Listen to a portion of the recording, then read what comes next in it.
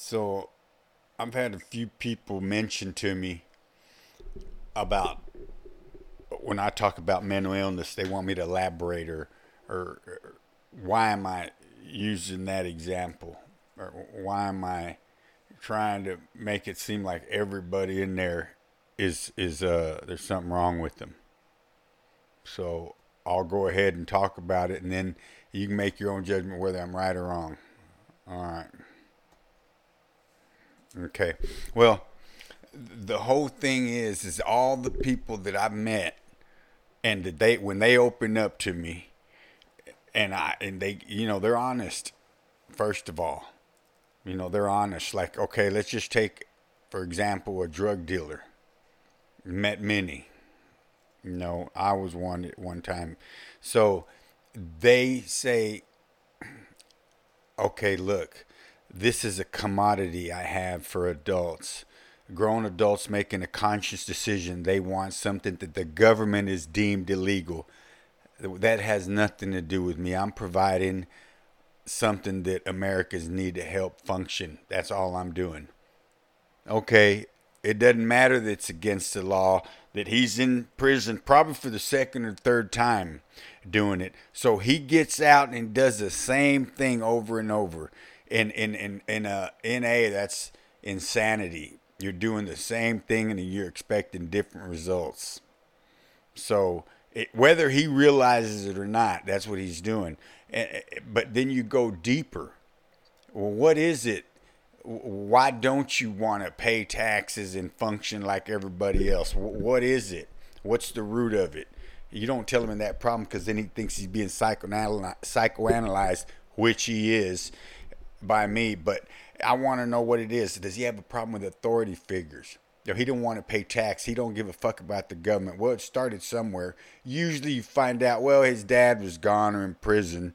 It was like this, that. So he don't care about authority. He never had any authority in his life. Did whatever the fuck he wanted. So that's how he grew up. And after you live that way for so long, your mind's warped. You're believing a falsehood. So you're fucking mentally ill, whether you realize it or not. That's my conclusion. And usually there's something other things, but whether they open up or not, it doesn't matter. But I've already drew my conclusions, and that's all that matters to me. All right. Another one. Well, me. I would tell people, and I really believe, look, I hadn't mentioned it, but I had a federal counterfeiting charge. I was making money, making bills.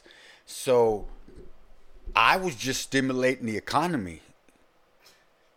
That's what was going on. We were in the Obama years, and I like Obama, but it was getting lean out there. So I thought, you know what? I'm going to print up some bills, and I'm going to go out and pass them around and stimulate the economy. And that's exactly what I did.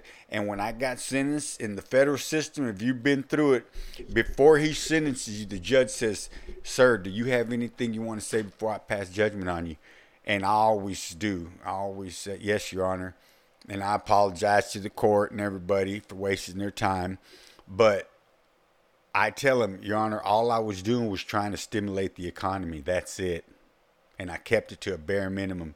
He laughed and then sentenced me. He could have slammed me, but he didn't. He didn't give me the maximum. He appreciated honesty. I guess he believed I believed it. Anyway, so I met Elvis Presley's son in prison. He says that he don't want none of that money. But and he actually looked like Lisa Marie, but he had freckles. And this guy, it was either right before I got jumped. Yeah, it was. It was. Right before I got beat up in 93 in prison.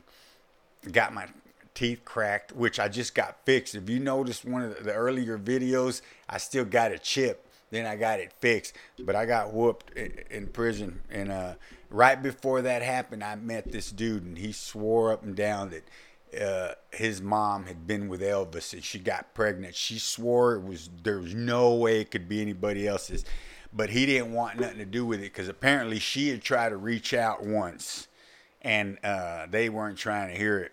So he's pissed off, and he's like, I don't want nothing to do with him, man. Fuck him. And but he believed it, you know. And the dude that brought him to me, he was fucking like, I could see him grinning and shit. Like, you know, I don't know why he brought him to me. He probably thought I was going to say something real crazy to him. But anyway, all right. And then people that are in there for murder, the killers, they have justified what they do. I've met more than one that they think they're like an avenging angel or something. They think God is guiding them, and when they take somebody's life, they done something wrong. Nobody might not know about it, but they've done something. That's why they're at that position. That's why they met him, because he's fixing to deal with them for God. So if that ain't insanity, I don't know what is. And I've met plenty like that. And there's some in prison. They're cool. They're quiet. They got some bullshit white collar crime or whatever. But man, these motherfuckers are stone cold killers. Stone cold. And listen to me. They watch people and study people. And if they ever get the opportunity, they get somebody in a blind spot that they can kill them and get away with it, they will. Because they've deemed this person unworthy to live. You hear me? They've judged them. They're going to do it. They've done it. So that's insanity. You hear me? And for whatever reason, I ain't been able to figure out yet, these people are not drawn to me, but I cross paths with them all the time. I always cross paths with these people that are fucking crazy, you know? Or they're all right, but they got twisted views and philosophies and ideology. They're out there. But I mean, they're all right. It's okay. I mean, they've found a place where they're comfortable and found people that they're comfortable with. Because everybody can't be the same in that place. It would be total fucking chaos. Because this is what people use the term alpha male. Alpha male. Let me tell you something. In prison, everybody's fucking alpha male, or most of them, because listen, this is what it is. This in prison, this is what it means. It's not the loudest and the toughest.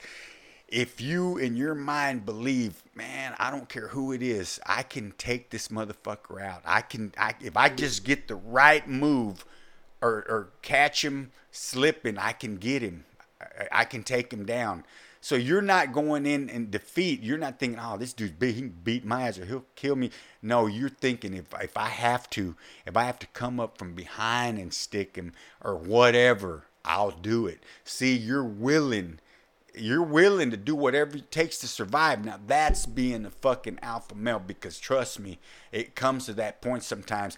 And if you buckle up, if you lay down, man, it's like a lamb just flayed open and opened up, and all them fucking wolves are coming in to take a bite. So it's better to deal with it whenever it comes. I want to talk about Lenny again. I hadn't really talked about Lenny at all because I get sidetracked and I start talking about other stuff. Oh, and so earlier, look, in the previous episode, I was talking about a guy and that treachery, how that happens, and some of the things in there. But look, I want to elaborate on that because I want you to see how deep it can go. And whether, in other words, you might think that these people truly, truly love you, but I mean, just that quick they can turn on you, okay?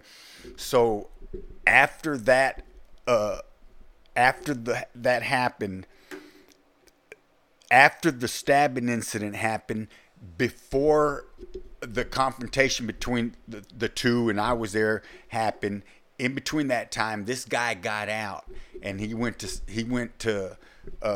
in Texas, and he went out there and started hanging around with him, became a member and all that, and done a lot of things for him. I mean, when we were back together, locked up, he told me some things he'd done. So they had his trust and he had theirs. So he said he was passing through, he was on his way to the valley.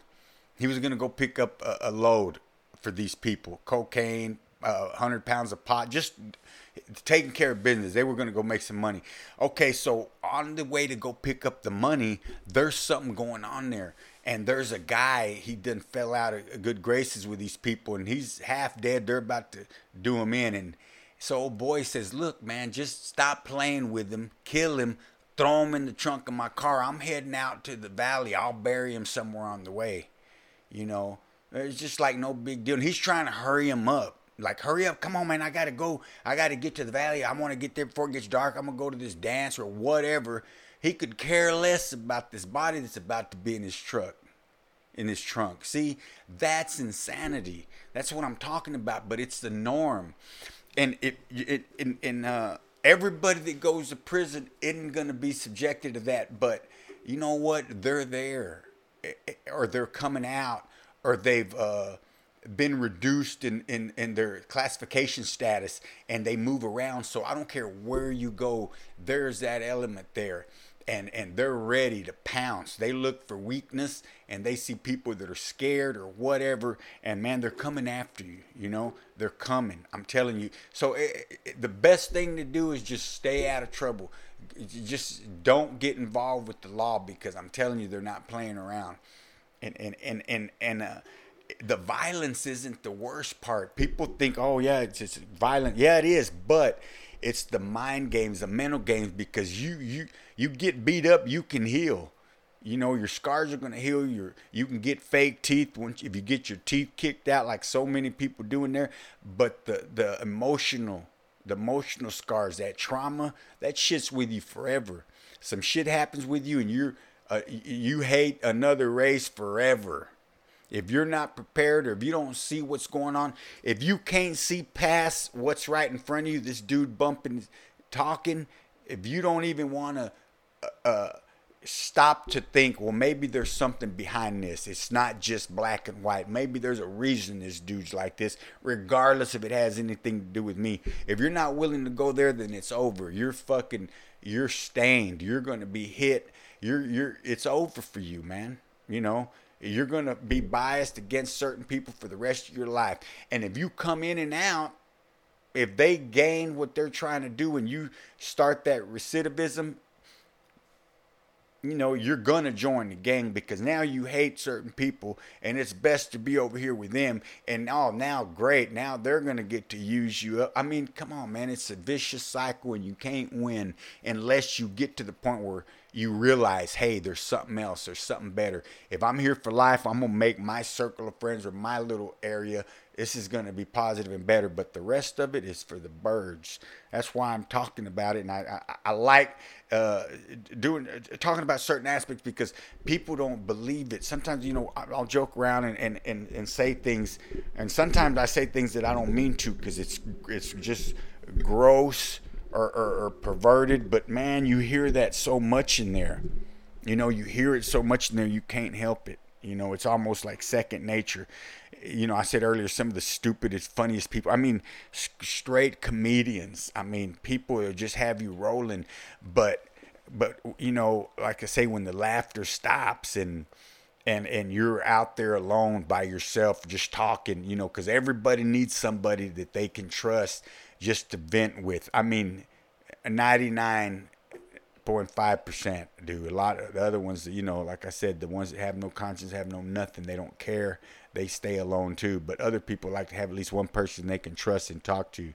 You know, they talk about things, man, because for years and years they've been holding it in. I'm telling you, man, when you don't vent, or you don't grieve, or you don't just communicate, that shit causes things, and that you wind up using drugs, you wind up committing crimes or whatever, and you get in trouble, and you wind up in that place. Okay, so. And now they're there, and now they're talking, and now they're opening it up. And for me, that's great, because, man, I'm telling you, I learned so much from people, and I like to write about it. Look, I'm the one guy I will mention, because he's my brother, and he loves me, and he wouldn't care. Craig Whitley, he's from Abilene. Man, I would write these little short stories. We were in SEG together. You know, he had a 99-year sentence, and it's crazy, because he had been locked up and he was getting out, and he believed in God, and he got out and met this woman, and man, he fell hard. He fell in love, and something happened. He got angry. He hadn't dealt with a lot of anger and grief, and the first time he got angry, man, that convict came out, and he went and got an AK, and went and took care of business. So now he got a 99-year sentence and a young new bride outside. And lo and behold, he blamed God for that one too. I'm like, hold on, man. God didn't give you that AK. He didn't tell you to go shoot that dude up. So you can't blame him. That girl divorced you and moved on.